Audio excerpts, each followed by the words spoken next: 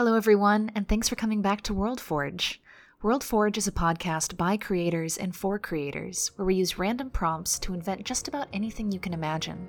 Together, we'll make heroes and villains, ancient monsters, and magical cities, and our hope is that we can inspire all the other creators and storytellers out there listening to do the same. So without any further ado, I'm Piper. And I'm Sam. And welcome to WorldForge.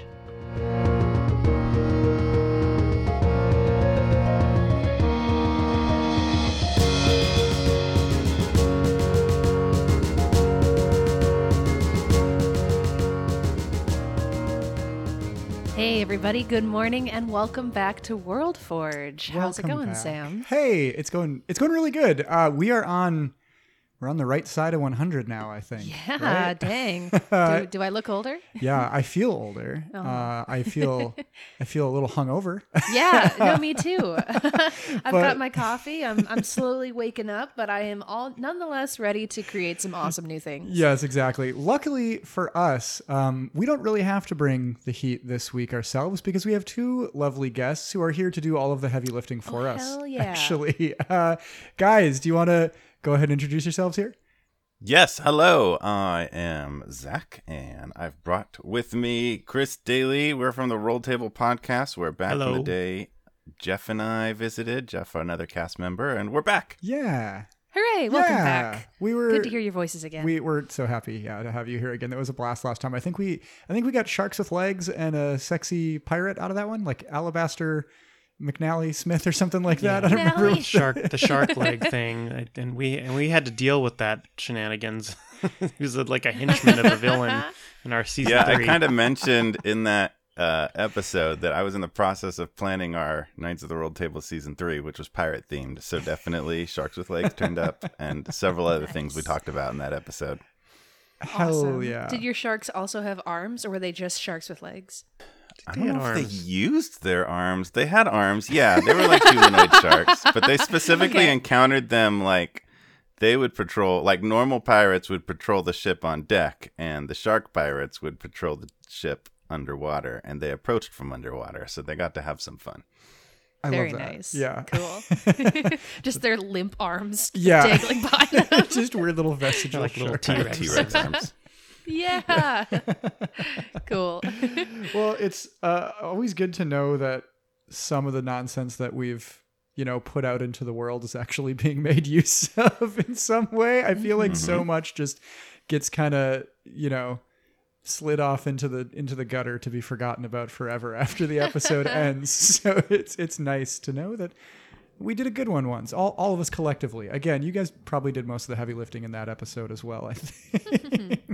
But yeah, so we're not here to talk about sharks with arms or legs today. No, we're here to talk about people who run stores. Yes, Isn't that right? This was your idea for a topic, Zach, and I really liked it. The idea of eccentric shopkeepers. Ooh, because eccentric. I think this is a type of person that can fill a lot of really important roles in a campaign, right? It doesn't necessarily just have to be, the guy we buy all of our weapons or whatever from. It can be a person that, brings news of far off lands because they travel around, like, hawking their wares, or they could be a quest giver, or they could be, even the target of a quest. They could be the person that tricks your party into buying a, fake gold plated breastplate or something like that, and then you have to go after them and get your money back. All kinds of things. I think there's a lot we can do with this, so thank you for laying this one at our feet here, Zach. But before we jump into that, I definitely do want to take a minute here and give you guys a chance to talk about Knights of the Roll Table. What do you guys have going on in the show right now? Where can people find you? What is it that you do? What is your show? Zach, you want to take this? Sure. We are an actual play D&D 5e based podcast. Started almost exactly the same time as WorldForge started. Sam and I kind of encountered each other in the same sort of forums as we were both starting. And we're a bunch of friends that knew each other from doing live improv comedy performances. So we kind of bring that vibe over. And a few of the things that I think make our show unique that are also very applicable to the topic of your show is we've done a lot of things with the format to reinforce collaborative storytelling, so that kind of the whole group, it's not kind of one DM creates the whole story and the players follow along. We've kind of structurally done some things to share that like world building burden with everybody, starting with we do pretty short seasons. So the first season that I DM'd was 12 episodes. And then we did a second season where same world, some of the same characters continued on and met some new characters. So Chris's character went to do something else. I played a character, and Chris became the DM of our second season, which was like 16 episodes. So since then I came back and DM'd to season 3 where we tried some new things. And then Jeff Frank from our previous episode here just finished up. Actually, I think we just dropped our finale episode for season 4, and now Chris is taking over again for season 5. And so it's one big story with a bunch of characters kind of rotating through, with different people kind of collaborating in the big story. But the nice thing is that you really can come fun. you can come into one season and just listen to a season by itself, and it kind of works by itself. I mean, like there's stuff that we mentioned before it, but everything sort of resets each season, so you don't necessarily need to listen to what's previously on there. We wanted it to be accessible and not a lot of these D&D shows. It's like, 64 episodes. Like, where am I going to start? Yeah. You know, and we wanted it to be like, well, let's make it a little bit more accessible. And the other thing is a lot of us have kids, so we have made it sort of a unwritten rule where we're trying to keep it very family friendly, where we're keeping the innuendo kind of there, but no bad language, no overtly sexual monsters or anything like that. Just overtly sexual unlike our monsters. show. I mean I listened to another show, I'm not going to say what it is, but it was like it was a penis monster is essentially what it was. Oh my gosh. That sounds like something we would have created on air, honestly. Yeah. Maybe it was. Maybe that's the other time that it was applied. Yeah, exactly right. Yeah. No, I really like that. And I think having more bite-sized content in the D&D podcast sphere is really, really nice. Like you said, it's really intimidating sometimes to get into new shows when they already have, 100 episodes, 200 episodes, something, like try and get into Critical Role now, right? Like where do you even begin with a lot of that stuff? So I think it's really a great little niche to kind of fill, because I don't think there is a lot that's out there it's every sort of season is kind of a different flavor and you can kind of jump in whenever you want. I like that variety and I like that versatility that you guys sort of bring. I think that's awesome. Yeah. Yeah. Very cool. And, I think also just you said the DM duties, that you're sharing the burden by kind of passing that back and forth. Right. And I think that's a good way to describe it sometimes. Like it really can feel like even in games that I really love running, a lot of the times, if I don't have stuff kind of prepared, way in advance, like multiple sessions in advance, like you'll run into situations where, oh shoot, we have a game tomorrow. I have to figure out, like, I don't know, some stupid puzzle, or I have to come up with something for them to do, right? I'm sure that can kind of help avoid the falling into the doldrums of, like a creative rut or D&D writer's block sort of. Yeah. You guys can kind of feed off of each other and get ideas as players and as characters, and I think that's always a really good thing. It makes me think of something that one of our DMs, Aaron, said recently, where we often ask him, we're like, how much of this did you plan out in advance? And he's like, honestly, you guys have no idea how often you've joked about something, and I write it down, and I'm like, well, that's coming back, and it's going to be part of the plot later. And it's like, oh, man. So it's kind of collaborative. Totally. Is that something that you guys encounter a lot? I mean, is that something that, Zach, when you're running a game, Chris or Jeff or somebody will make an offhanded joke and then you go, oh shoot, that's going in next season? Yeah, for sure. I mean, going back to the notion of kind of handing off the DM burden, I think that's been huge in terms of you definitely get worn down as a DM. It's been really good to doing my first arc. Towards the end of it was definitely this has been fun, but I'm tired, and it's also kind of nerve-wracking to have to record an episode and have it be worth listening to. And so it was a really good I'm glad I did this. I'm glad I don't have to do this for a while. And then by the time I came back at the end of the for season 3, I was definitely ready to jump in again, and I had new ideas and I was excited about it. So it's really helped avoid burnout. And then in terms of incorporating player ideas for sure. That's been a big piece, and not even necessarily offhand jokes. We've definitely had some offhand jokes that have become major things. Like I created an item. I think I might have mentioned this on the last show. I sometimes we accidentally create joke magical items that then the players use to massive effects later on. Our cloak of camouflage just came back into the podcast after season 4, which just came out of me not being able to say camouflage, and now we have a cloak that turns you into a camel. I love that. But is it one hump or two? It's so useful. We talked about that. I think it's one. It's one. I think it depends actually on what you want. I think we somebody specifically asked that, and I think it's either one. Where are the sides? Bactrian or dromedary? Yeah. Oh my gosh. It's like when you put on the sorting hat, like it tells you what you want to hear. Yeah. Mm-hmm. Well, and then we've also done camel. We've also done like a session 0 for each season.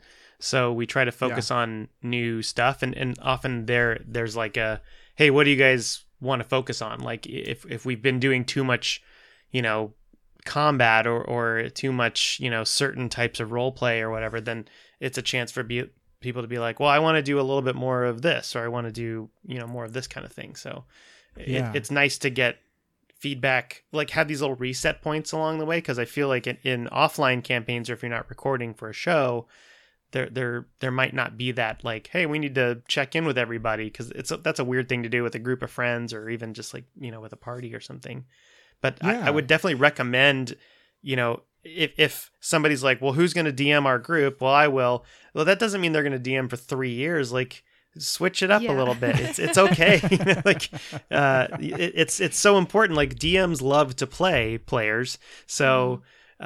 It's good for a player to say, well, now it's my turn. Like have a set, 12 sessions I'm going to DM, and I'm going to wrap up a sort of an arc of the story. And you don't have to do it. We do it because it's a podcast, but you could do this for an offline thing too.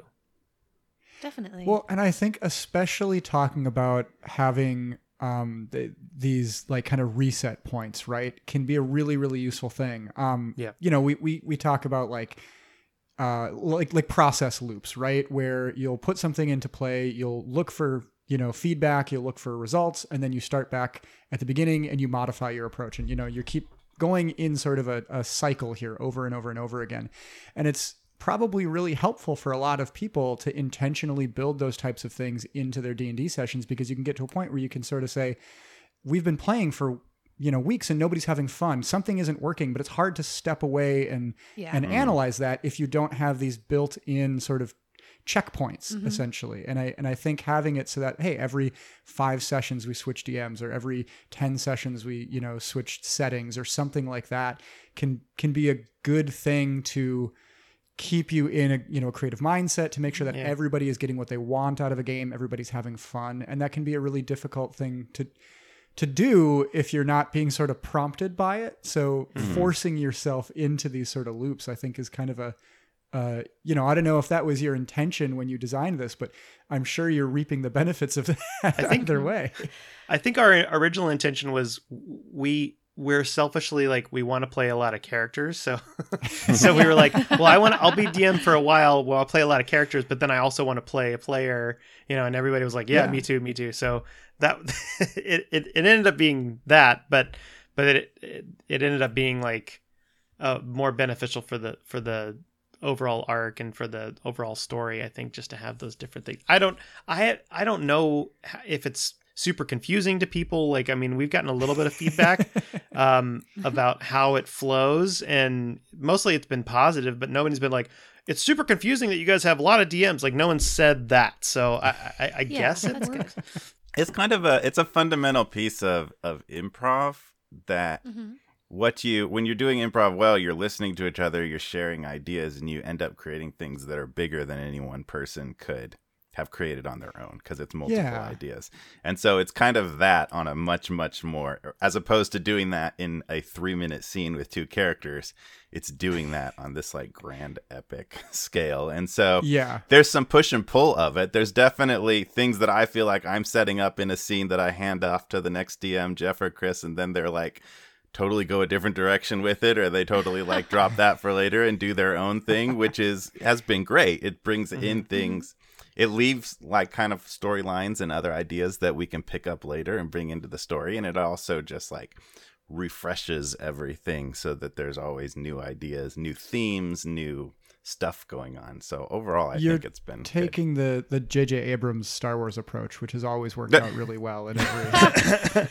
I kind of wanted to ask you guys, based especially on what you just said there, is have you ever experienced kind of, I don't know, almost feeling sort of possessive of elements of the world that you've created? Because I know for me as a creator, when I go really into like making a world and a setting, I tend to like get all of these ideas about things that I want to happen later on. And it can be a little hard to kind of hand that off to someone else and let them just then create and take it in different directions. Because maybe I've been envisioning it actually being like this, but they've been envisioning it differently. So then when they have control, they do something else. And like, you know, have you experienced that at all? Or is that kind of just part of the improv going with it thing where you're like, okay, well, I guess that is now canon and we're just going to go with it. I guess high elves are blue. Who would have guessed? Yeah. I think like you said, the improv background that we have, we're so used to being like, well, that's how it is now. Like you just the yes and kind of mentality where you can't be precious with your babies. Like you have to let them go. And that's really important. I think if you do get too attached, like what we do for each season is we've also created a new realm in our world.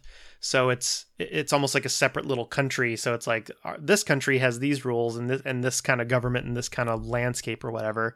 And I think that helps because that way the only thing that we've seen before in a previous DM's season is maybe some characters and some of the rules. But there are some things that were established, like I think what is it? Goblins have a Russian accent. That was established by Matt. They talk like this, and they have very low voices, and they all have variations on that, and so I mean, there's little things like that we're like, yep, that's a thing now, and that's how that's how those characters are going to be. Like we've established that there was a technological boom about 1,000 years ago, and then it was like cut off, but there's elements and sort of pieces of technology from an evil inventor from a long time ago that kept popping up here and there, which is kind of interesting. That has been a good thing structurally, that like it's not like you're going in a straight line with all the same characters and then somebody else takes over, kind of like you were describing in Star Wars. Somebody else takes over and suddenly the same characters feel totally different and the same story feels very different. It's very much been, well, these two characters kind of buddy up and travel over to this realm where they meet some new people and this whole different story starts that's like interrelated, definitely in the same world, but for sure each season is its own, definitely feels like its own thing. More like kind of multiple films happening in the same universe with some characters that turn up rather than like the direct sequel in order with the same characters. It's more MCU than Star Wars. Yeah. I was just going to say, I almost wish that studios could do that more often instead of just being like, well, let's just write 1,000 sequels. Did you want to know what so-and-so's second cousin is up to? Right. Here it is. It's like, no, we don't care about that. Like, give us new people. Stop continuing these boring dynasties. I want to see that with like weird shit too. You know what I mean? Like, because we have the MCU, which has been really the only great example I can think of that working out really well. And, I think a big part of that is that, well, hey, it's owned by Disney. When you have millions and millions and millions of dollars to throw at this, you can make just about anything work pretty well, right? But, you look at examples like the Universal, like monster universe that they've been trying to kick off for years and years and years with the Mummy, and they were trying to do it. Yeah. Like, and it just doesn't work all the time, right? I would actually really like to see an attempt at that's in like a totally mundane genre of film. Like I want to have like the romantic comedy like expanded universe, right? Like a group of friends and every single one of them has the same type of weird serendipitous encounter, and they're always just coming back being like, how does this shit keep happening to all of us, like isn't that weird? Sam, spoiler alert, it's called the Hallmark Channel.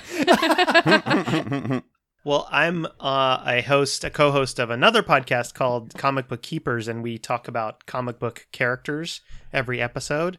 And my co-host Lance and we just did one on Optimus Prime, and we were talking about the Transformers movies and the sort of success / not, frustration of those.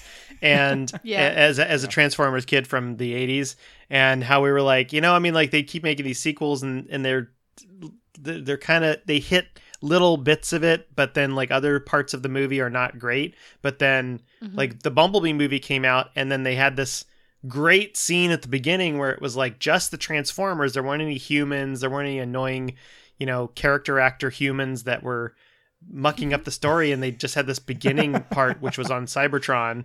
This is getting really nerdy, by the way, but no, that's cool. But it was really good. It was like you had all of these Transformers talking to each other, and I was like, that's the movie that I want to see. Is the car, is the vehicles and these characters.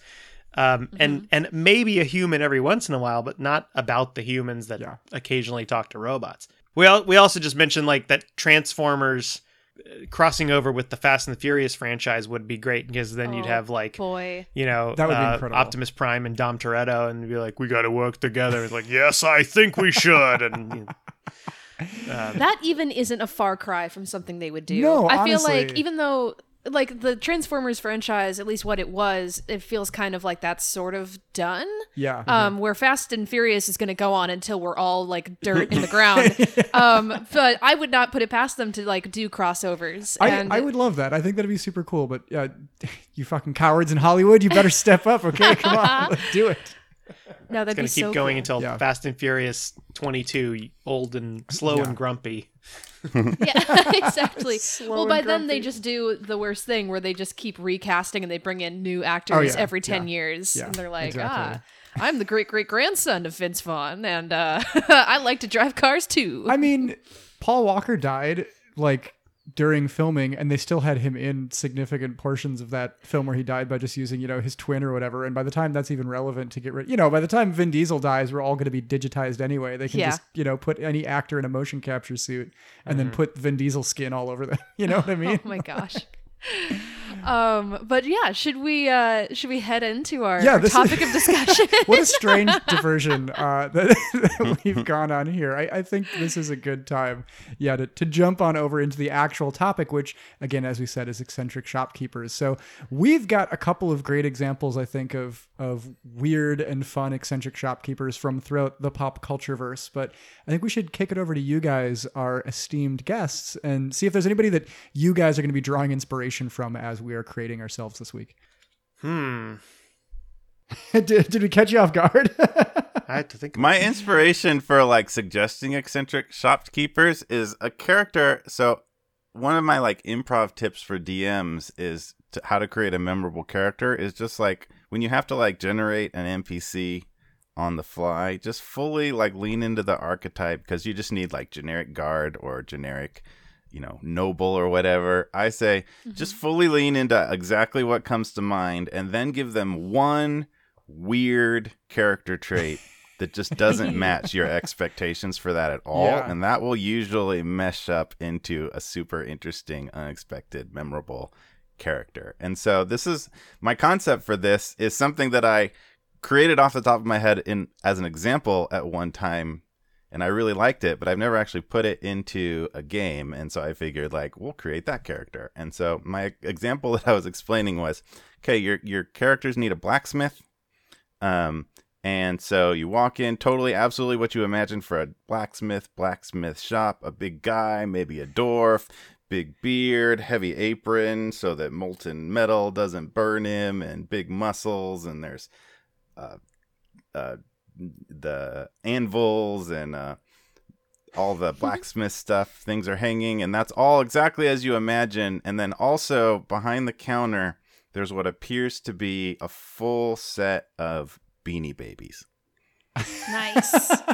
And maybe actually like they're very like nicely like displayed, and there's very noticeably one that's missing. So it's like a full set except for one. And that you just drop that on the characters, and then like they go about their business, whether they completely ignore that, which would be really hard to ignore, and asking to repair their armor. You just go from there.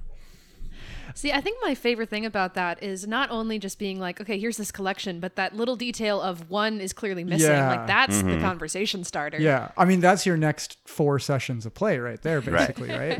Yeah.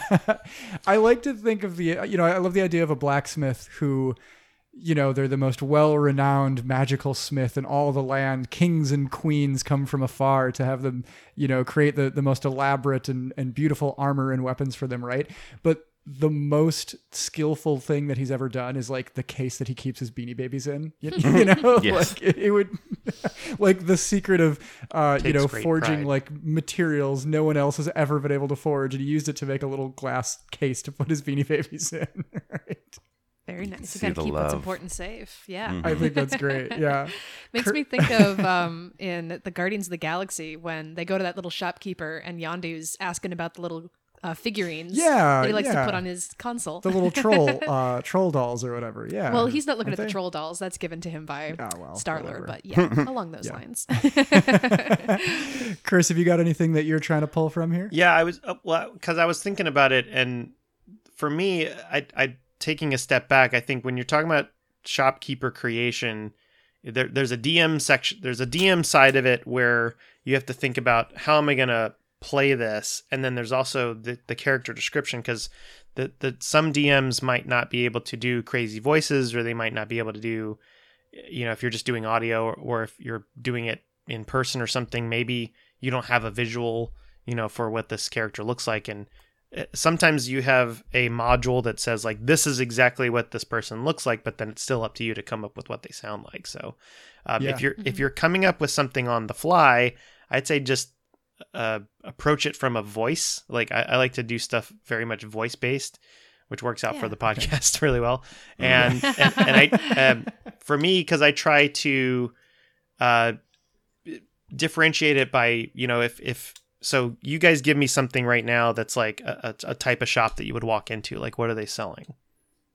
Haberdashery. Ooh, good call. Okay, so haberdashery. So you would think, okay, the type of person that would be selling this, what your stereotypical haberdashery person, maybe like upscale, maybe refined, British accent, something a little bit like welcome. That's what you would expect. So then I'm like, okay, let's go polar opposite of that, and then. You walk in, and then, so polar opposite of like upscale refined is like seedy, spitting, grumbly, Yeah, I was going to say like a deep South Louisiana twang. Hey, Angry welcome New to Yorker. Jack's Hats. Go ahead and go ahead and pick something for Jack's Hats. My name's Jack. My name's Benny. Jack isn't here today, but take a look around. We got all kinds of hats. And so it's not what you would expect, because you're like, what? This is the haberdashery. And but the other thing is, I like it when if you have a shop, like an NPC recommends like, oh, you should go to this inn, or you should go to this place because this is the best place to get these potions.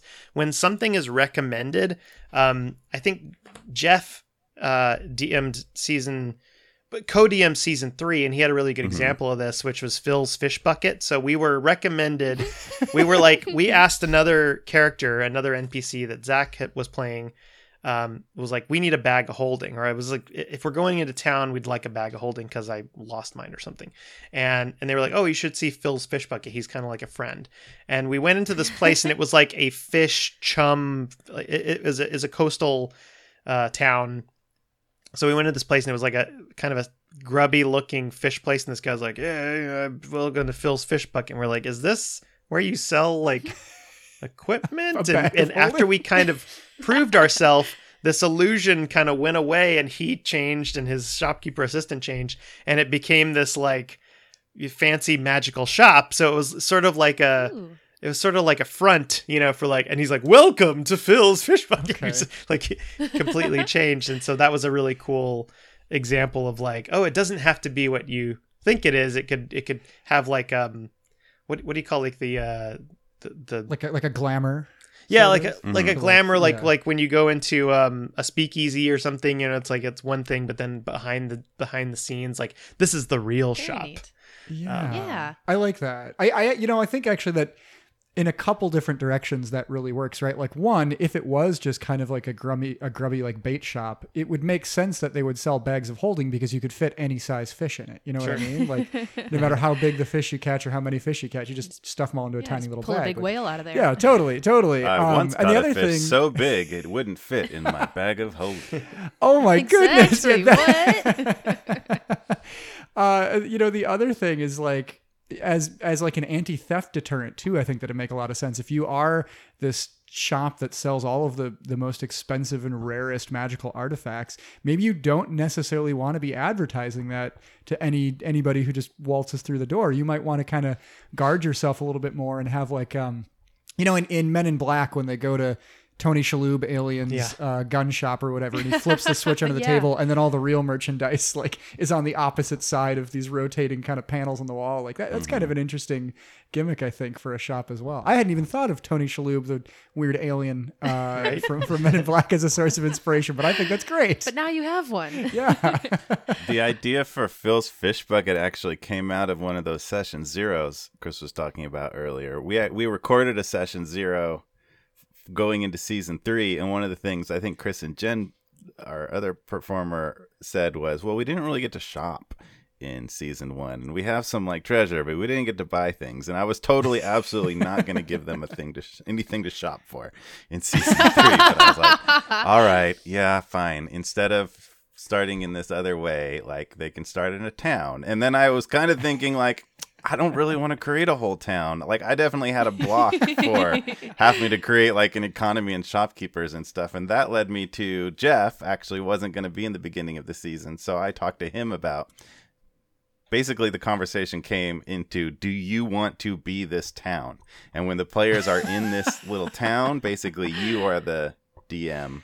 And I'll kind of like co-DM, and that turned into all sorts of just magnificent business shopkeepers, characters, and one of those ended up being Phil's Fish Bucket. And that was definitely a thing where like a lot of things, you asked also earlier, do I like take player ideas? And for sure, like whatever I was planning at the beginning of season 3 was not anything like how season 3 ended up, because I definitely plan out pretty clearly how this particular episode we're recording needs to go, and with a vague idea of what the next episode should be, so it's like set up and pointed in the right direction. But I try not to like really super firmly plan too much beyond that. Like there's kind of the big pieces of like, this is the big bad and this is what's going on. But for sure, I have no idea what I was thinking really now in retrospect at the beginning of season 3, but it didn't involve Phil's Fish Bucket. It didn't involve that whole town, which became very, very central to the plot.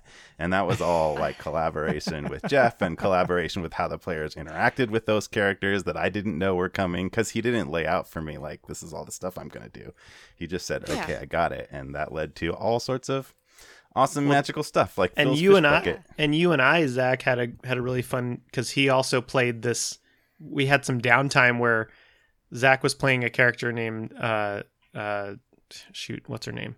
Oh, in the market, Sindel. Yeah, Sindel. So you were Sindel and I was Gravely, and we were just like shopping around, and we were like, oh, is there like a farmer's market? I casually mentioned. He's like, yeah, they're selling some things, like you're selling grapes and almonds, and I was like, oh well, and Jeff's like, oh, almonds, you want some almonds? And he was saying almonds funny, and we were like, what are you selling? He's like, almonds. Like almonds?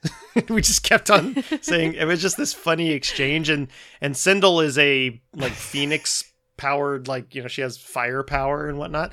So we were like, would you want, how do you feel about roasted almonds? And so she ended up like roasting these almonds, and we were like, yeah, they're much better, right? Like maybe we should go into business, like 50-50, like you sell them, we'll roast them. And forget the direction we were going with this quest, right? We're becoming almond salesmen now. Yeah, exactly. We're staying in this farmer's market for the rest of the campaign. Yeah, you can't stop weird us. tangent. And really having those bits, like leaning into those bits, are some of the best scenes in the podcast. Like when we just really lean into like, this feels like a fun gimmick to play with for a little bit, adding those details that like you didn't think you were going here, but you are, like, turn into some of the best stuff.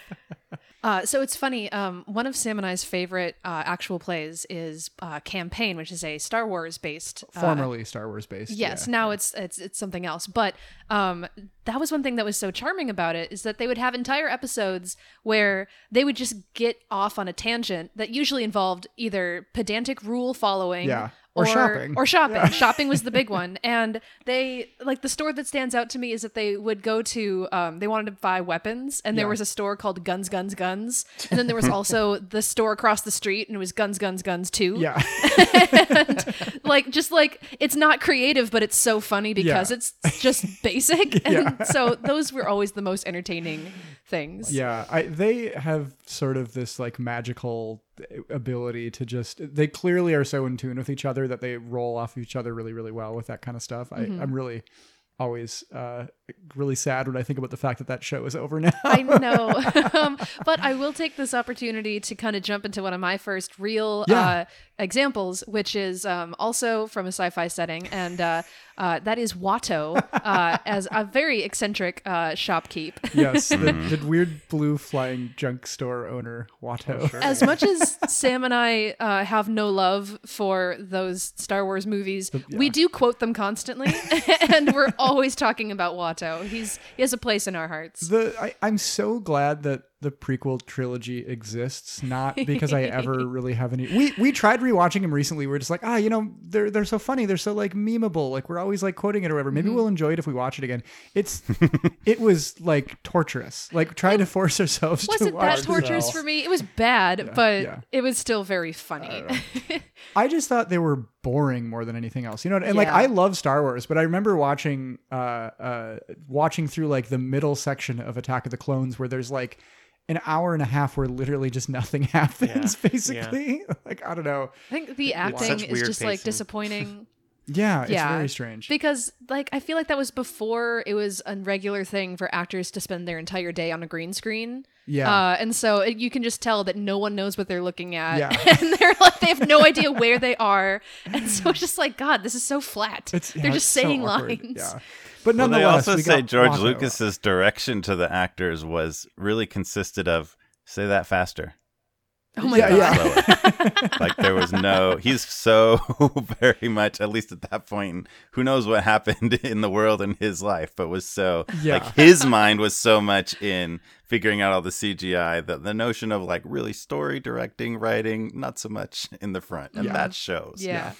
Yes. Yeah, clearly. Well, and, clearly not really an actor's director either, right? Like, I mean, you want somebody who can kind of, I would think that if I were an actor, I would want to be directed by another actor, somebody who can really understand how difficult it is to do that. And you don't really get the sense that there was a lot of, like, give and take there. No, definitely not. Yeah, but we got Watto out of it. We got Watto, which I guess, apart from just simply saying his name, I should talk about why I like him as an eccentric shopkeep. I mean, first of all, I just like the idea of, like, going, like, in, like, either a fantasy or a sci-fi setting, of having, like, the person there being, like, an alien or an interesting fantasy race. Like, I just think that's kind of interesting, the way he kind of flies around, someone that you won't ever see anywhere else again, like, even beyond, like, orcs or dwarves or elves or whatever. Like, you would see a shopkeeper and you should go, what the heck is that? No, I think it's really cool. Like, it's clearly his space. I mean, he sells it's like a junk shop, so he sells parts. He's got parts for all kinds of different ships and things. We see, like, broken robots and droids sitting around in the corners and stuff, and he's the only guy that has a T16 hyperdrive, I can promise you that. Yeah, exactly. I feel like that would be something that'd be kind of fun for, kind of shared world building. And this is something that, Sam, we've talked about this a lot, that you do pretty well as a DM, is going into an eccentric shop and telling everybody, like, tell me one odd item that you see in this store, and, like, just kind of elaborate or interact with it, kind of a thing. Yeah. And I think that's really fun. You could do that in that kind of a setting. Thank you. Yeah, I like that. You're totally right. Like, this is one of the easiest kind of settings to do something like that in, because everybody's gonna have different things that they see, that their characters would kind of be looking for, that would stand out to them as a person or as a PC. And so I love the idea of a room that's just completely full of plot hooks. You just have to just grab Ooh. one off the wall and decide where you're going to go Like with Cabin it. in Yeah. the Woods, but for shopkeeping. Yeah. Yes, Exactly. I love that. I thought of a real quick. I thought of an Yeah. inspiration because I was like, oh, I didn't know we had to have like movie inspirations or story inspirations, but I did think of one. So if you ever watched Buffy, the TV show, around season 4, the character of Giles teams up with Anya. I think it's season 4, season 5, and they run a magic shop, and it's called the Magic cool. Box. Okay. And Anya is a former demon who is now trapped in a human body, and Giles is a watcher who trains Buffy, and but they were like, hey, we're gonna make this magic shop. And so Anya is sort of like she's trying to learn how to be human, and so people come in the shop and she's like, yes, it's great, you should buy it, give me money and you should buy it. It's just very like, no, this is when you give me money, in fact, buy all of them. And Giles is this kind of quintessential British, like, oh yes, let me tell you the history of this sort of thing. So I like those kind of like the really pushy co-owner, like two people that argue about their sort of selling techniques, and one of them that's like just really excited about money, and that was I like that kind of idea. That's cool. And also what stands out to me about that too, I have not watched Buffy. I've seen like parts of it on TV now and then. But what I liked about how you described her is that she's learning how to be human. I feel like working in an environment where a lot of humans are going to come in and you can kind of observe them and sort of learn their behaviors, that's a cool opportunity for growth for a character too. Yeah. I think that is kind of like a natural, like retail is hellish, right? Like it's a terrible Perfect for a demon. Yeah, exactly. It makes perfect sense that if a demon is going to be trapped on this plane of existence, they'd end up working a retail job because they'd fit right in. Oh my God. Yeah. I mean, far be it from giving your shopkeeper some motivation outside of running a shop. Like it's usually go into a shop and it's like, yeah, what can I help you with? But like, what if you find out that they really just want to be, perform at the local tavern on Saturdays, and they just haven't been able to get their break. And it's a classic Exactly. waitress scenario. It's like, someday I'm going to get out of this magic shop and I'm going to go to the big city. You'll see. And they're like, yeah, shut up. Keep pushing that broom. Yeah, exactly. I love that. I will be mayor. Exactly. I really wanted to talk about, so I mentioned earlier kind of the idea of shopkeepers as or merchants as kind of travelers. Like they could, in addition to selling their wares, they're bringing like information from far off places, right? They would be these kind of great storytellers because they've seen all these different things from all over the world. And I think an interesting example of that that I thought of was at the beginning of Aladdin, the little shopkeep that Robin Williams is, that's kind of telling you this story, right? Mm-hmm. He's clearly kind of like a grifter, he's just got all kinds of like junk in his shop, and he'll tell you that something is, it's a magic like cure-all, they're kind of a snake oil salesman. Whatever they pick up, oh no, this is the perfect thing for you. Whatever problem you have, I've got the thing for it, right? And they could be someone that, easily could be sort of like a focal, a nexus for a lot of the different adventures that your party kind of goes on. Every time you see this merchant, you can say, oh, hey, we did that last job and it worked out really well for us. What's another, mystic artifact that's out there in the world that you've heard tales of? We want to go get the next one, Mm-hmm. Yeah. Well, one thing I like about that too is that most of his stuff is junk, but he does have the lamp. So he's got like that one like actually valuable thing amongst all his other like little random knickknacks that he's peddling. Exactly. And you only need the one to be a main character. It actually makes me think we did a kind of one shot with some of our other D&D Twitter friends, and it was Jared was DMing that, Jared from Monsters and Multiclass, and he had us run into a guy selling wares on the road, and some of the items he was selling were magical and some were just random junk. Yeah. But because every member of the party ended up buying something, the last guy's like, well, I guess I have to buy something too, and the only thing left was like a colander, and so he like wore it as a hat, and then that kind of led to this whole other plot point of like, oh well, we all have to have hats. Yeah, It was like just a separate thing that came from it. But the colander hat was a good one. No, absolutely. Yeah. So, I mean, these are some good sort of foundational ideas that we have here. I think maybe we should jump on into the creation phase. Let's do and it. I think maybe a good way to do this is, Piper, maybe you and I can collaborate on one shopkeeper, and Zach and Chris, maybe the two of you can kind of collaborate on a shopkeeper in the spirit of collaborative storytelling here. I think that maybe would be a good way to sort of roll all of this conversation into one neat little package. Okay, so I like that approach. I have conjured 4 words. Ooh, okay. So maybe I should give you guys 2 words, and then you can use those in the joint creation. Yes. And then we'll get 2 words. Yeah. Yeah. Absolutely. So why don't you guys kick it off here? Piper, what are the words you've got for our guests? So you guys, the words that you will be working with today are the words frame and river. Ooh, okay. I like these. Any first thoughts? Yeah, whatever pops to mind here. What do you got? Frame makes me think of a portraiture salesman, like somebody that sells like antiques, antique kind of portrait frames, or picture frames, but they take you places, a la like Mary Poppins, like Bert, cool. Going into the thing.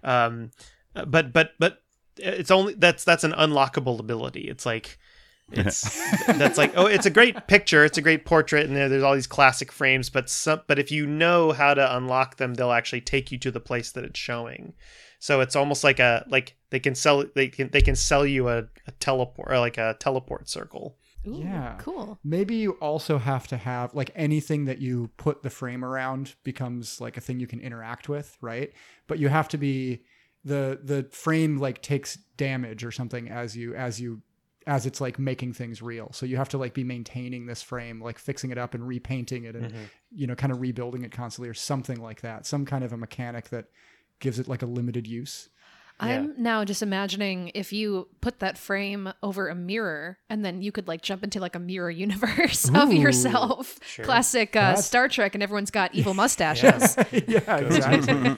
And then River makes me think of like maybe he's on a river boat, like pontoon boat or something, and like it's a floating shop, like very like Southeast Asian kind of like, hey, come on my mobile ship, and that way maybe like teleportation in this part of the country is not allowed or something, or magic is outlawed, and he's like just trying to stay mobile. And well, he can operate if he's in international waters. Yeah, exactly. Yeah, he's in international waters. He's like, I have diplomatic immunity. You can't get me.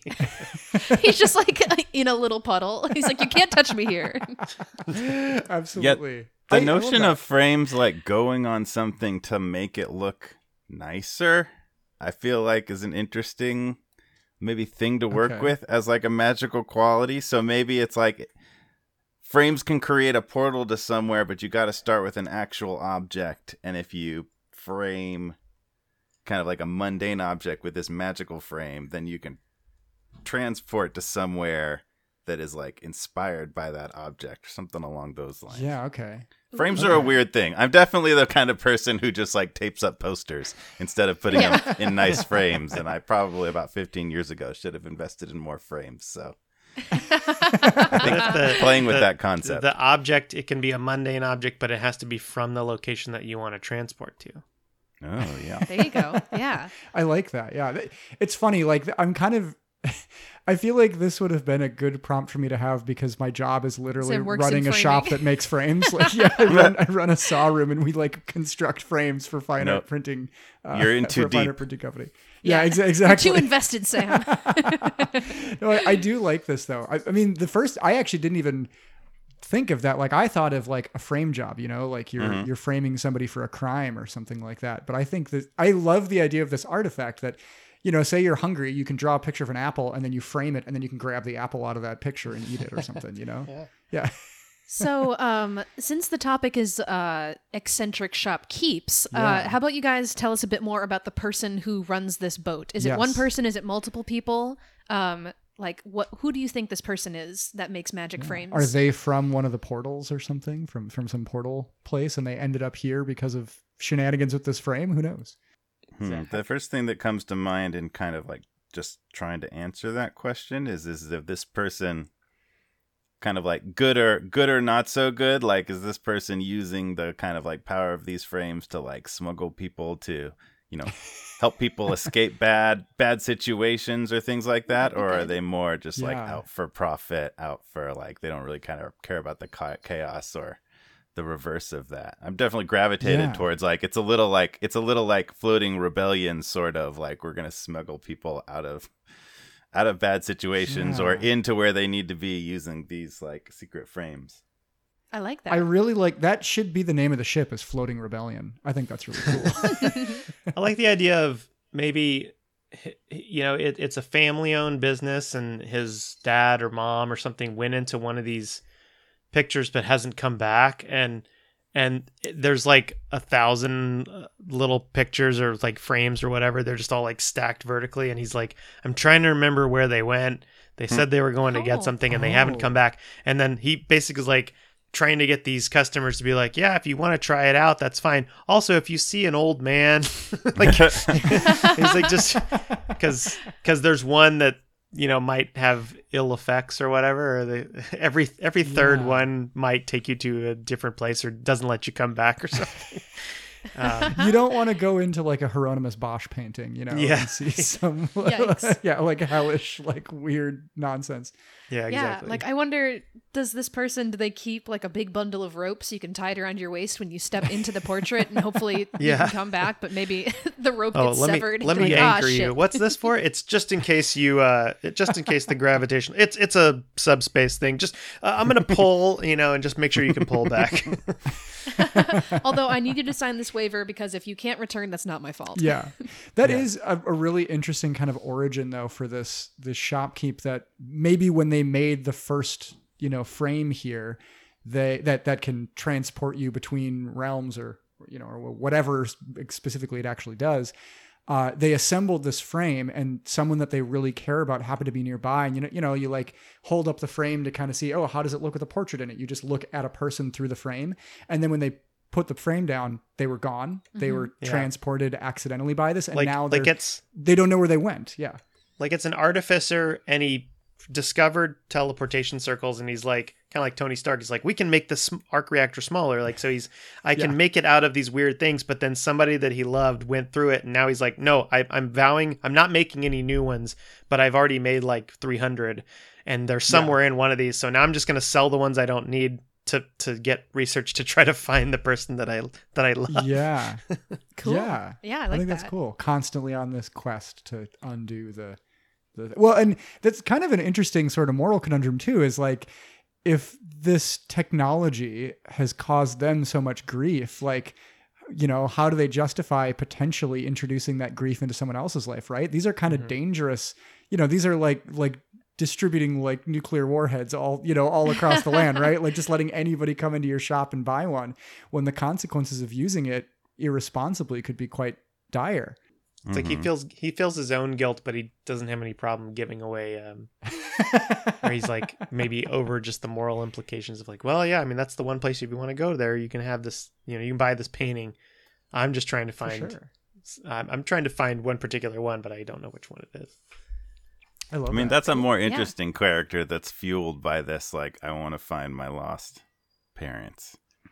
And so like, it's not like if that person can assist on somebody's like good intentions, great. And they're also trying to angle them towards like what might help with the parent quest. But also if somebody really scummy comes in and is clearly trying to use frames for evil, the person has no problem with channeling towards like, or exactly where they want them to help. They should be trying to find their kid, like their 10-year-old son, ran into one of the paintings, and they don't know, and he's like, "Don't run into the paintings." Then he actually goes. Now he feels terrible because he lost their kid. That's always my every day, though. I think about this, Zach, is don't make frames for evil. That's something that I'm constantly having to grapple with. Is if a bad guy walks in, no, I'm not going to frame anything for you. Yeah. You know what? I have a thought, because I've been thinking about this whole like, if people go into the painting and he's just asking like, if you see this person, let me know. They'd have to come back or whatever. Maybe the way these frames work is that only one person can enter it at a time. So if someone goes in, it would automatically kick out someone else who is inside. So maybe that's why he's trying to get people to go into the paintings, because if someone goes in, his son will get spat back out if he's in there. So that's just another thought of like kind of why he's like peddling these things. He's like, quick, go into this frame because it might shoot out his son if it's inside. This whole concept really reminds me a lot of Zach and Chris. Did either of you play any of the Myst games back in the day? Oh, I played the first one like a long time ago when it first came out. Yeah, like in like 1994 or whatever when it came out. Yeah. So for anyone listening who's not familiar with them, I'm sure I've talked about the Myst series on the podcast before, but basically there's this guy named Atris who he can write books that essentially you can write about a world and then jump into the book and go play around in that world, right? And his sons, Cirrus and Akinar, they're kind of like, I think it's that they're like jealous of his power or something like that. He won't give it to them, and they trap him in one of his own books, and that's basically and they tear out all the pages, and that's kind of the story of the game. Is you have to go and find all these pages so you can reassemble his book so he can get out of it. Right? It just is making me that feels like a very kind of similar concept to me. I like that there's maybe that could be kind of an angle we go with this as well. That the frame that his son or his long lost love or his parent or whoever is trapped in, maybe it was this like elaborate jewel encrusted frame, and they can't get out until he finds all the jewels that fell out of the frame when they went into it or something. They have to put all these emeralds back in and all these like dragon's pearls and all that stuff before they can be untrapped. And so that's why they would sort of employ these adventurers, because you can go out and get these things. You see fantastical riches and gems and things like that every day. It's just part and parcel for being an adventurer. Yeah. All kinds of options. Yeah, absolutely. This definitely feels like the core of like a campaign, like very much like the Candlekeep book that just came out, where basically it's a bunch of one shots that you're each started by a book. Like, I think there's a whole bunch of pictures, and it looks like what that picture is going to be. Like, clearly this is happening in this picture. This guy looks like he's proposing to this woman, and so it'll probably be like a nice wedding or whatever. And then every time somebody goes into them, it turns out to be like not at all what you expect. And what's like just out of frame and what's going on and the complications are very much like not at all what you were expecting to step into. I like that kind of a cursed monkey's paw thing. Yes. Weird how many pictures have Eldritch Horrors just out of shot, just out of frame. Yeah, it's very strange. It's like, what a rude photographer, always cropping out the monsters that are waiting to beat you up as soon as you get in. Absolutely. Should we do a little bit of creation on our side? Yeah. What are our prompts you got for us here, Piper? All right, so we'll love the first one. Okay. Because our first word is ducks. Ducks, excellent. Hooray. I'm looking at a picture of a duck hanging right behind you on my wall right now. Wow. And our second word is shaky. Oh, that's excellent. Okay. Shaky ducks. Shaky ducks. Poor like Parkinson's ducks. I like the idea, because I was talking about when I mentioned, Watto and like interesting shopkeepers. I like the idea that this is a store like run by ducks. Okay, I am in love already. So when you walk into the store, you see all these ducks walking around, and there's one up on the table, and it's got its little webbed feet on this like book, and you're like, oh my gosh, where is the shopkeep? And the duck looks up at you, and he's like, I'm the shopkeep. Yeah. Like, can I help you? There was a book that I loved as a kid. I think it was just called Ducks by this author named Daniel Pinkwater. And he would love that book. I loved it. It all had to start somewhere, right? But he was this really weird, eccentric author that my mom hated him. My mom was just like, these books are so goddamn weird. I don't know what's going on. But the book Ducks was about this guy who he found a duck, and it turned out this duck was from like duck heaven, and the duck like pulls him up into the clouds in a chariot, and he like meets a bunch of other like great celestial ducks or something. Yeah, but it's this really weird, crude, like splotchy watercolor art. It was very, very strange. I loved Daniel Pinkwater. Interesting. He had a bunch of other books, but that's the only one that I read as a kid. But that's the only one that I really remember. I mean, Duck Heaven sounds pretty rad for you. Does sound pretty rad. Yeah. So, Sam, regardless of whatever these ducks are selling or peddling, I think I'm buying. I don't care what it is. I think they receive their payment has to be like bread. They ask for bread. Yes, of course. And breadcrumbs. Although you're not supposed to feed bread to ducks, it's actually bad for the ducks. Well, I think these ducks don't care. I think these nobody ducks gives me bread anymore, man. Come on, it's so good. I know, you gotta give me some breadcrumbs. The political agenda is telling people that we don't like bread, but we do. And I want it, and that's what I demand as payment. All I want is a goddamn breadstick. It's been years. They kicked me out of the Olive Garden. I can't get breadsticks anymore. Oh my God. He's like my membership card. Okay, I do. So wait, so like there's that ducks idea. everywhere in this shop, but only one of them. From what I heard you saying is there's a bunch of ducks and one of them can talk. I don't know. What I'm envisioning is this it's operated by this duck collective, but only one of them has powers, is polymorphed to speak common, so it has to consult with everybody before it will make So sense. it's like a Communicating hive telepathically. mentality Yeah. for these ducks. Let's have a meeting. So one of them was yes. true polymorphed into a duck, but cursed to only communicate through telepathy by a hag or something like that. Like, you're gonna live the rest of your days as a duck. But he was also the best bartender in the town, and that's why he has to shake martinis. I really like this. Okay, so maybe that gives us our answer of what they're selling. Maybe it's a liquor store. Yeah, it's a duck bartender. Oh my God, this is literally Sam's heaven. This is my heaven. Yeah. A duck liquor store. Piper, if you see any hags, could you please ask them if they can turn me into a duck so I can run a liquor store? Because this is how I want to be. This is how I want the rest of my life to go. What if the other ducks are actual just real ducks, and they just came in because they see this other duck? Yeah, exactly. Oh, this is where we're hanging out. And he's like, what are all these other ducks? Can they talk too? No, they're just actual ducks. They just came in here because they saw me, and I keep trying to get them to He's leave. like, they won't go away, but you know what? I kind of like them. They're fun. They're good friends. And he's like, that's a good one, Jerry. And he's like, you can't understand. He said it in duck. Yeah, exactly. I imagine there's a lot of have you seen that video where the one that you showed me, Piper, it's called Ducks ducks eating going peas? ham on a bowl of peas or something like that. It's just, apparently peas are, if you do want to, so quick disclaimer for our listeners here. Genuinely, don't feed bread to ducks. It's bad for the ducks. If you do want to find something to feed ducks, feed them peas, because they can eat peas and they make an adorable noise when they do it.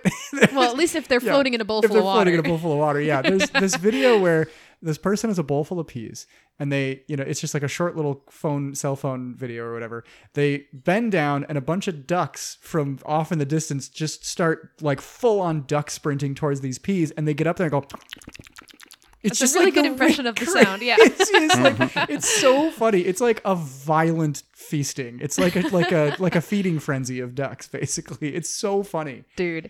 Okay, so we've got our liquor store. Yes. I also have to say, I think in the back of the shop, that's where they brew the beer, or they age the wines. Yeah, They've got okay. these big barrels and casks and like things, it. and there's cute little ducks waddling around, and they're picking up little mouthfuls of barley and throwing it in. And there's another duck, and he's got a big stick in his beak, and he's stirring it around. Well, I feel like they would just swim around in it in Oh, circles to that's a little churn dirty, it. but Well, okay, they take a little duck shower first. I was gonna say you don't want to drink it if you know how they make it. I would, yeah, I guess. They're Right? wearing little booties around their webbed feet. That's Yeah. Cute.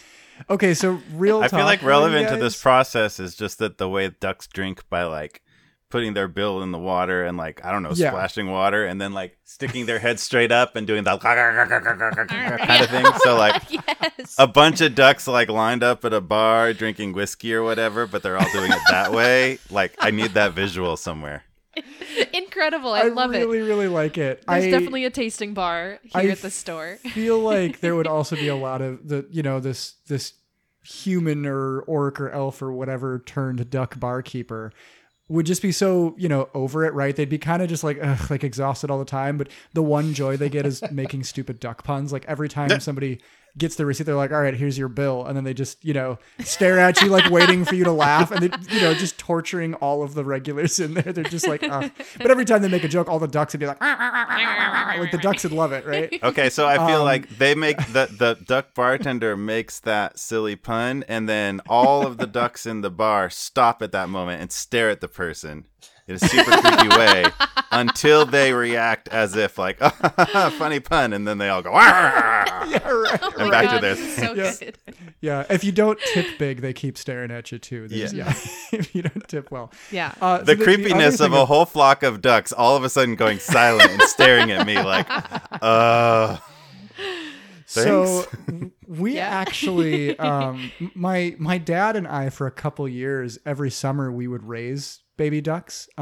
We basically what we would do is you would buy them in like April or May, and then we would raise them for the summer. And then we knew a guy who had a farm up, we have a guy who has a farm up in like northern Minnesota that they would either fly away or they would go to live on that farm. And we just did that for like 4 or 5 years. And we kind of became known, my dad did at least, as sort of like the duck guy. He drives a school bus, so all the kids on his bus were always like, can we come see the ducks? We want to come see the ducks, right? Cute, yeah. And I was like exactly the same way. Like I would, I probably spent more time back at my parents' place Because of the ducks than, than To anything see else. them. I'd go back down to go visit them and see the ducks. But if you've never experienced the feeling of a baby duck walking on your bare skin, like walking up and down your arm with their actually delightfully soft little duck flippers, it's really nice. It's a really cute and like fuzzy, like cuddly, This warm explains a feeling. lot. So another visual that I'm going to throw in real quick before we tackle our last word is, so with this whole idea, right, that the guy was turned into a duck and all these ducks just hang out with him.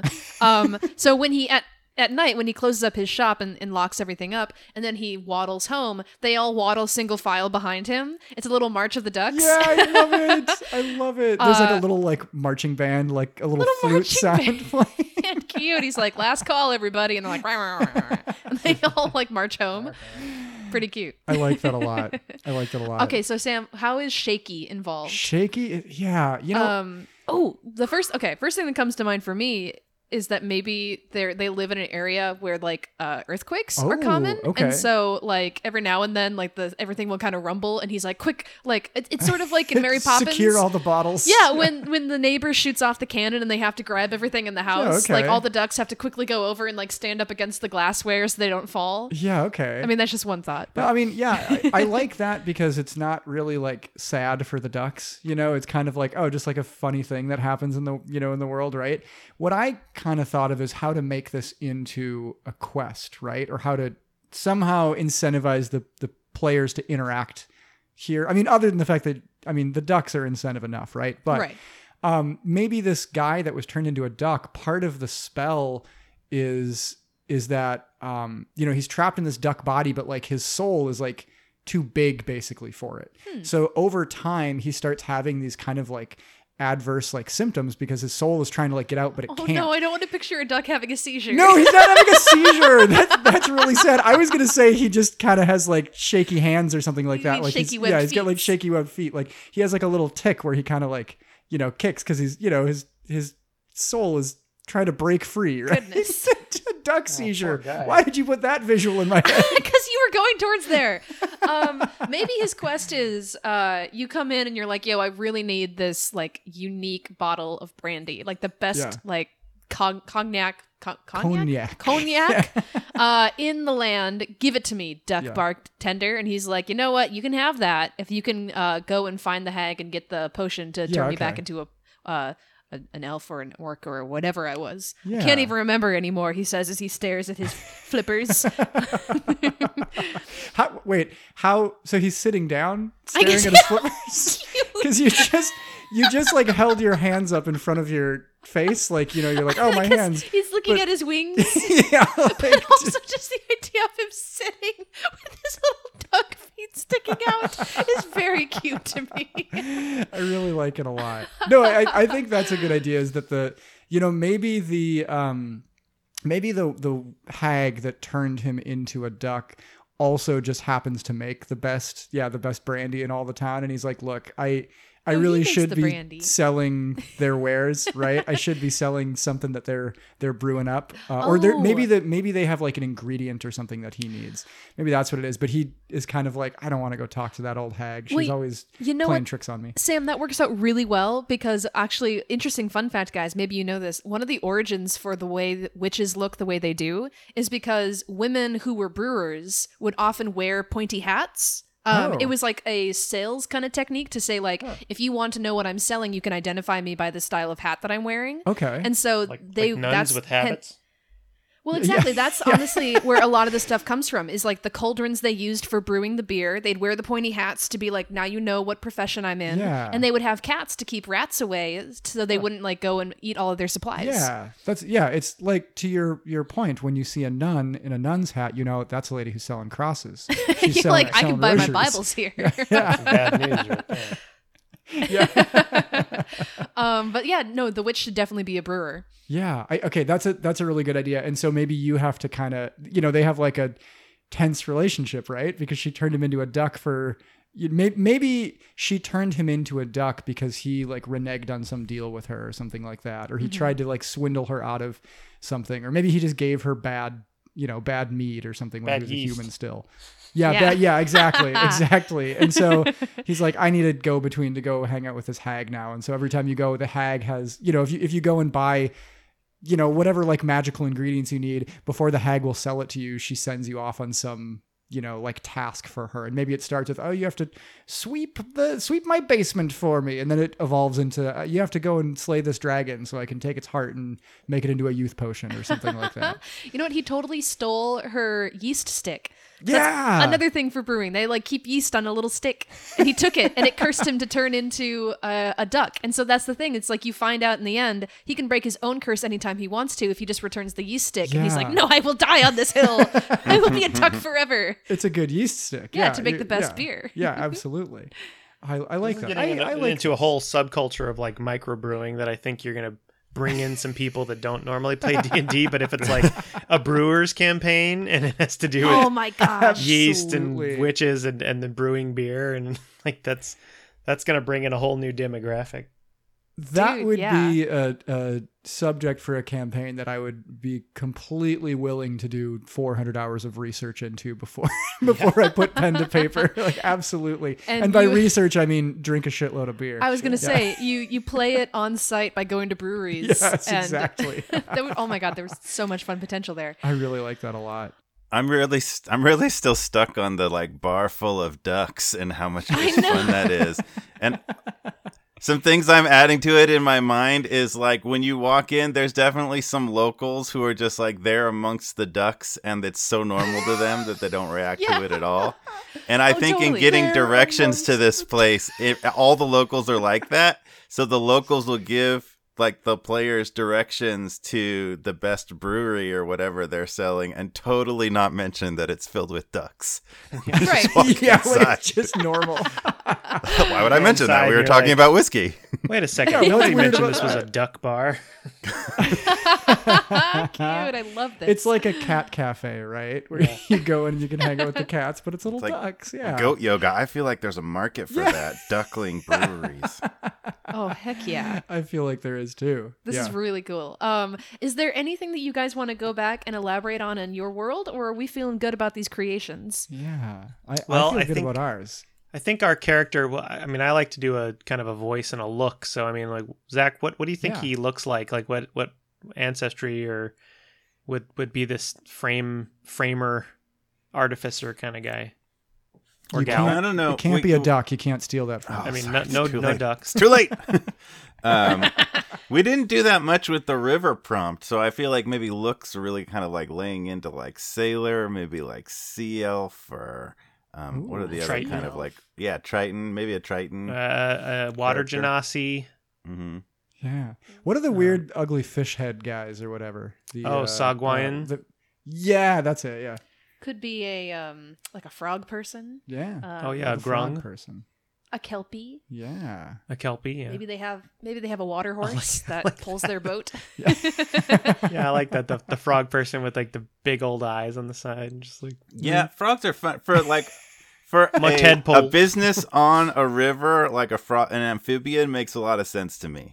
and that absolutely. you could potentially have like underwater customers and above land customers. Oh, yeah. Ooh. They're not cheating themselves out of half of their potential business by only operating on dry land. Yeah. Mm-hmm. Well, they should have a like a glass bottom boat so that the land faring tourists can look down and see the business that's happening under the water. I like that. And it would be like when he's under the boat, he has little like sticky shoes or whatever that he wears, little suction cup shoes. Well, I bet his feet are sticky enough. Well, yeah, or maybe. So he just literally just walks over the side of the boat and then down around the bottom. And so he's just kind of walking around upside down, working with all the fish patrons. We mentioned, he's sad or guilty about his missing now tadpole or whatever. His tadpole? Oh, no! But I like the idea that it's a family business and there's like literally like 50 other tadpoles that are, or like 50 other like frog members and tadpoles that are like swimming around, and he's like, but one of them is gone, and you're like, yeah, but there's 50 other ones. He's like, well, how dare you, sir? What if you lost a hand? I mean, oh my God, I love that. Statistically speaking, like, sure, one of them was gonna get lost. If there's 50 of them and only one got lost, and only 2% of your kids were sucked into a nether portal, like, sure, I mean, 98% success rate is pretty good, but you still lost a kid to a weird nether portal. Yeah. I like this a lot. So do if he's you a picture frog guy, he would probably kind of have like a bigger neck region, and kind of do that, so kind of going from that, and like maybe he's like, well, he's kind of got this bigger, deeper, like, well, I've got a lot of picture frames, or kind of sticking out your lower jaw a little bit. You're inventing an exhausting way to play a character, I think. A distinct difference between Chris's seasons and my seasons are a lot of amazing voice work. Yeah. And Chris will have multiple NPCs in a room sometimes, and they all have very distinctive accents, and you can totally follow who's who. And I'm like, I'm sorry, Wow. I'm just never going to do that. I am not that impressive. good. I do this to myself. I don't recommend it. He will also help you out by drawing all of those characters and releasing on the internet the art for all of them. Chris is very impressive as a DM.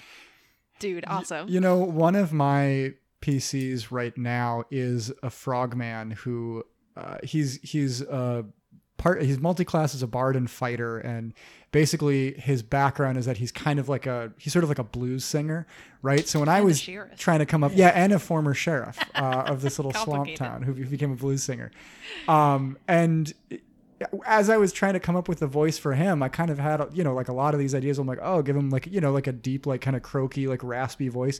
And I did that for the first session. And I was like, I have to change this shit. Like, I can't keep doing this. Like at the end of every single session, I felt like I had like a terrible head cold. Like my throat was like ragged. Yeah, exactly. You could also just make him like he's always got a cold, like, just kind of talk nasally, and it's sort of got that sort of phlegmy, mucusy amphibian kind of thing. Yeah. I like that. Well, a while ago I lost my tadpole in one of these frames, but we've got a nice painting of a mountainous ridge if you're into that sort of thing. Wow, you're really selling that art. Depressed about it. Yeah, exactly. He's like the saddest art dealer ever. Yeah. Oh my goodness, I like it. Okay, this is excellent. So are you picturing like like a kind of our common green, like spotted, like leopard frogs or whatever, or are you seeing more like kind of a poison dart frog, like lots of bright colors, a little more like kind of spindly, like a tree frog kind of? Yeah, in the spirit of my 3-year-old who recently saw an episode of some show that she watches where they talk about poison dart frogs. We're gonna go with poison dart frog. So like, yay, like small green base, but then like kind of a red, big red splotches and like big red eyes, but very thin frame, really skinny arms and legs. Yeah. So question, they look poisonous. Are they? Like, if you touch this guy, will you get sick? Or can you touch him and hug him as much as you want? I would say, well, that's kind of his own protection is, he's got a poisonous, poisonous kind of mucusy, cover or something like that. So if you touch them, it would always like, oh no, don't touch me. I wish I could. I'm cursed because I cannot make contact with anybody. Here, wait, let me get the gloves on, and then he shakes your hand. Yeah. Hold on, let me put on my protection. I actually try this on for size here. I like the idea of, they have this kind of poisonous like mucus that they secrete. Maybe they use that in their painting.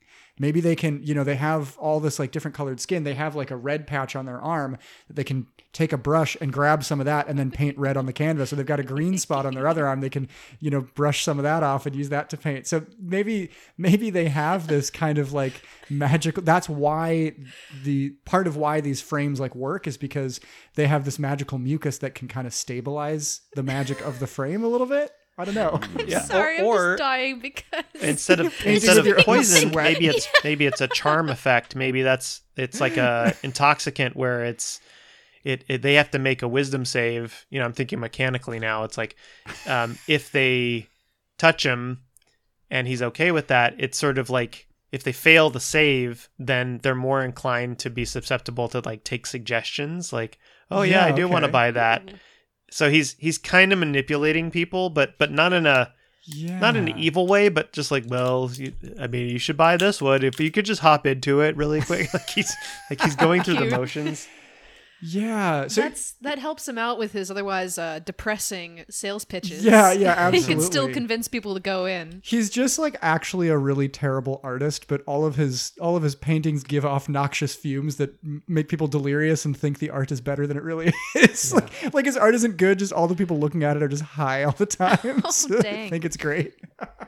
And he's an artificer, and he makes art, and his name is Art. Perfect. I like it. Very, very good. Art's he art. Is the art. I'm Art, the artificer artist. I like that a lot. Very nice. Well, I think that's as good a place as any, maybe, to put a pin in that, because exactly. I don't know how we're going to top that. We gave him a name, so the hardest thing to do. Yeah. Wait, Sam, quick, let's name our guy, our duck bartender Chuck. Chuck Chuck the duck. Yeah. Okay, great. We did it. Chuck the duck and Art the frog. Yes, we did it. Easy. Whew. All right, roll credits, everybody. We can go home now.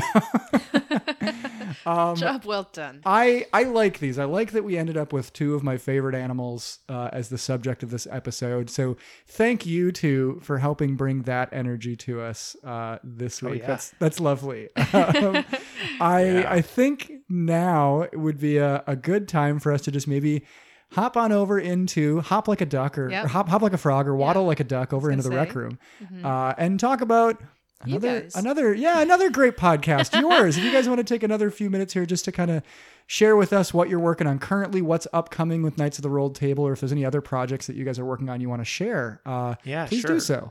Well, we just finished season 4 of Knights of the Rolled Table. It was 13 episodes, and we're going to be doing our first battle royale with we're actually bringing in a guest DM, David Armstrong, who we had on for our Humblewood one shot last year.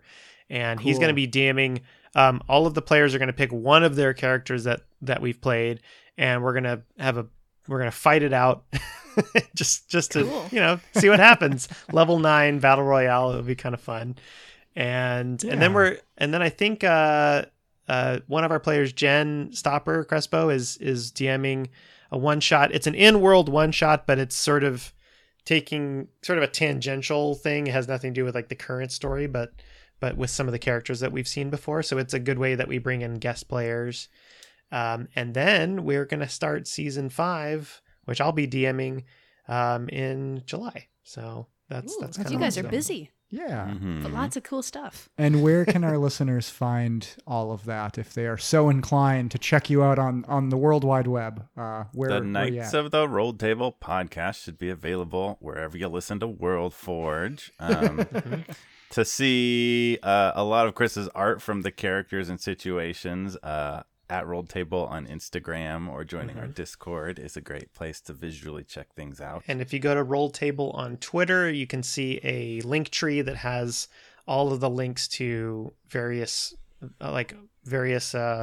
podcast hosts and different art sources and things like that. Yeah, I would Awesome. say And places to start if you just want to like check out an episode and see if you're into it is certainly, like we said before, the beginning of any season should be a pretty decent hopping on point. But there's also been various frogs. I know hops. Yes. Ooh, and hops because ducks and brewery. Oh, Oh my God! His name's got to be Hops. Done. Yeah. Okay. That's Dude, amazing. Anyway, we've done a bunch of like 1 or 2 episode one shots throughout that are very much self-contained, and so listening to one of those, Jenna and Chris co-DM'd a very fun one shot called "Dude, Where's My Sword?" about some of our characters getting drugged basically and waking up and having to reconstruct what they did the previous night to save what was going on. That was a lot of fun. amazing. We recently did like a Valentine's Day one shot called Romantington Hollows, where we had 3 real life married couples playing 3 engaged couples, and that's in world too, because some of them Jeff and his wife Emily played one of the couples, and that's its own just fun little one shot. So all of those things, there's lots of places to kind of jump on and get a taste of it and see what you think. We definitely have, having a balance between, I think my goals with any given episode is that there should definitely be times when you laugh out loud at least once. Lots of humor throughout, but like at least one moment that makes you laugh out loud, but also at least one moment that is like a powerful enough story moment that like you feel it. Yeah. Whether you kind of tear up a little bit or like, oh no, what's going to happen? And so we try to strike a good balance between kind of like an adventure and also constant fun. And That's awesome. I also do D&D character art for players and DMs on Patreon. If you look, my handle on most social media is called Dungeon Heads, and it's how it sounds. And so I have a Patreon where you can go and look at a library of different characters. If you just need a character for a one-shot or for a campaign, or maybe an NPC if you're a DM, all of the black and white art is free. And if you subscribe, you can get color, various recolors, things like that. And I take, once you become a patron, you can make suggestions of and vote on, the next characters I'm going to draw. So I post a lot of those videos on TikTok and draw on Twitch live. So I have a whole like art D&D side that I do as well. Nice. That's so cool. I'm looking at it all right now on my phone, and it's very cool. I like the We'll style a lot. we'll be sure to include links to all this stuff that we can here in the show notes. So anybody who does want to check it out, we'll make it as easy as we can for you guys to waddle on over to the Dungeon Head storefront. Or not. I And mean, the do nice what you little like. table. It's fine. Just, I'll be here next Let me know week. if you see a tadpole. Yeah. Just if you see him. Kind of looks like that would. And like that one. And like that one. And I like all the others. And a little like that one. They're all unique. Yeah. Just like my children, each one is unique, and I love them all, even though some of them aren't here. Excuse me. Oh, it's getting way too sad and too serious. So I think we should cut this off before we spiral into a tadpole depression. So you guys, thank you again so much for coming on. This is a blast. We're happy to have you again, Zach and Chris. So happy to have you on for the first time. There you go. We definitely should do this again sometime. And listeners, thank you guys for tuning in again. If you want to check out us online, if you have any feedback for us, any fan art, fan mail, fan fiction that you want to send our way, Piper, where can our listeners go to find us? Well, you can always find us on Twitter. We are at WorldForgePod, and you can send emails if you have feedback or stories that you want help with. You can do that. We are worldforgepod@gmail.com. And also, if you're so inclined, maybe leave us a little review. Yeah. A 5-star review would be ideal. Yeah. Letting people know that you like us. Absolutely. It'll put our show in front of more ears. Yes. It for- helps for put good bread on our listening. table that we will not feed to ducks. Yeah. Unless it's fantasy ducks It's who fantasy can ducks, eat Leave a review. tasty bread. Don't feed ducks bread. Absolutely. So yes, we will thank you all listeners to go and leave a nice little comment and a 5-star review or share it with a friend. It really is the best way to help support the podcast because we do this totally for free.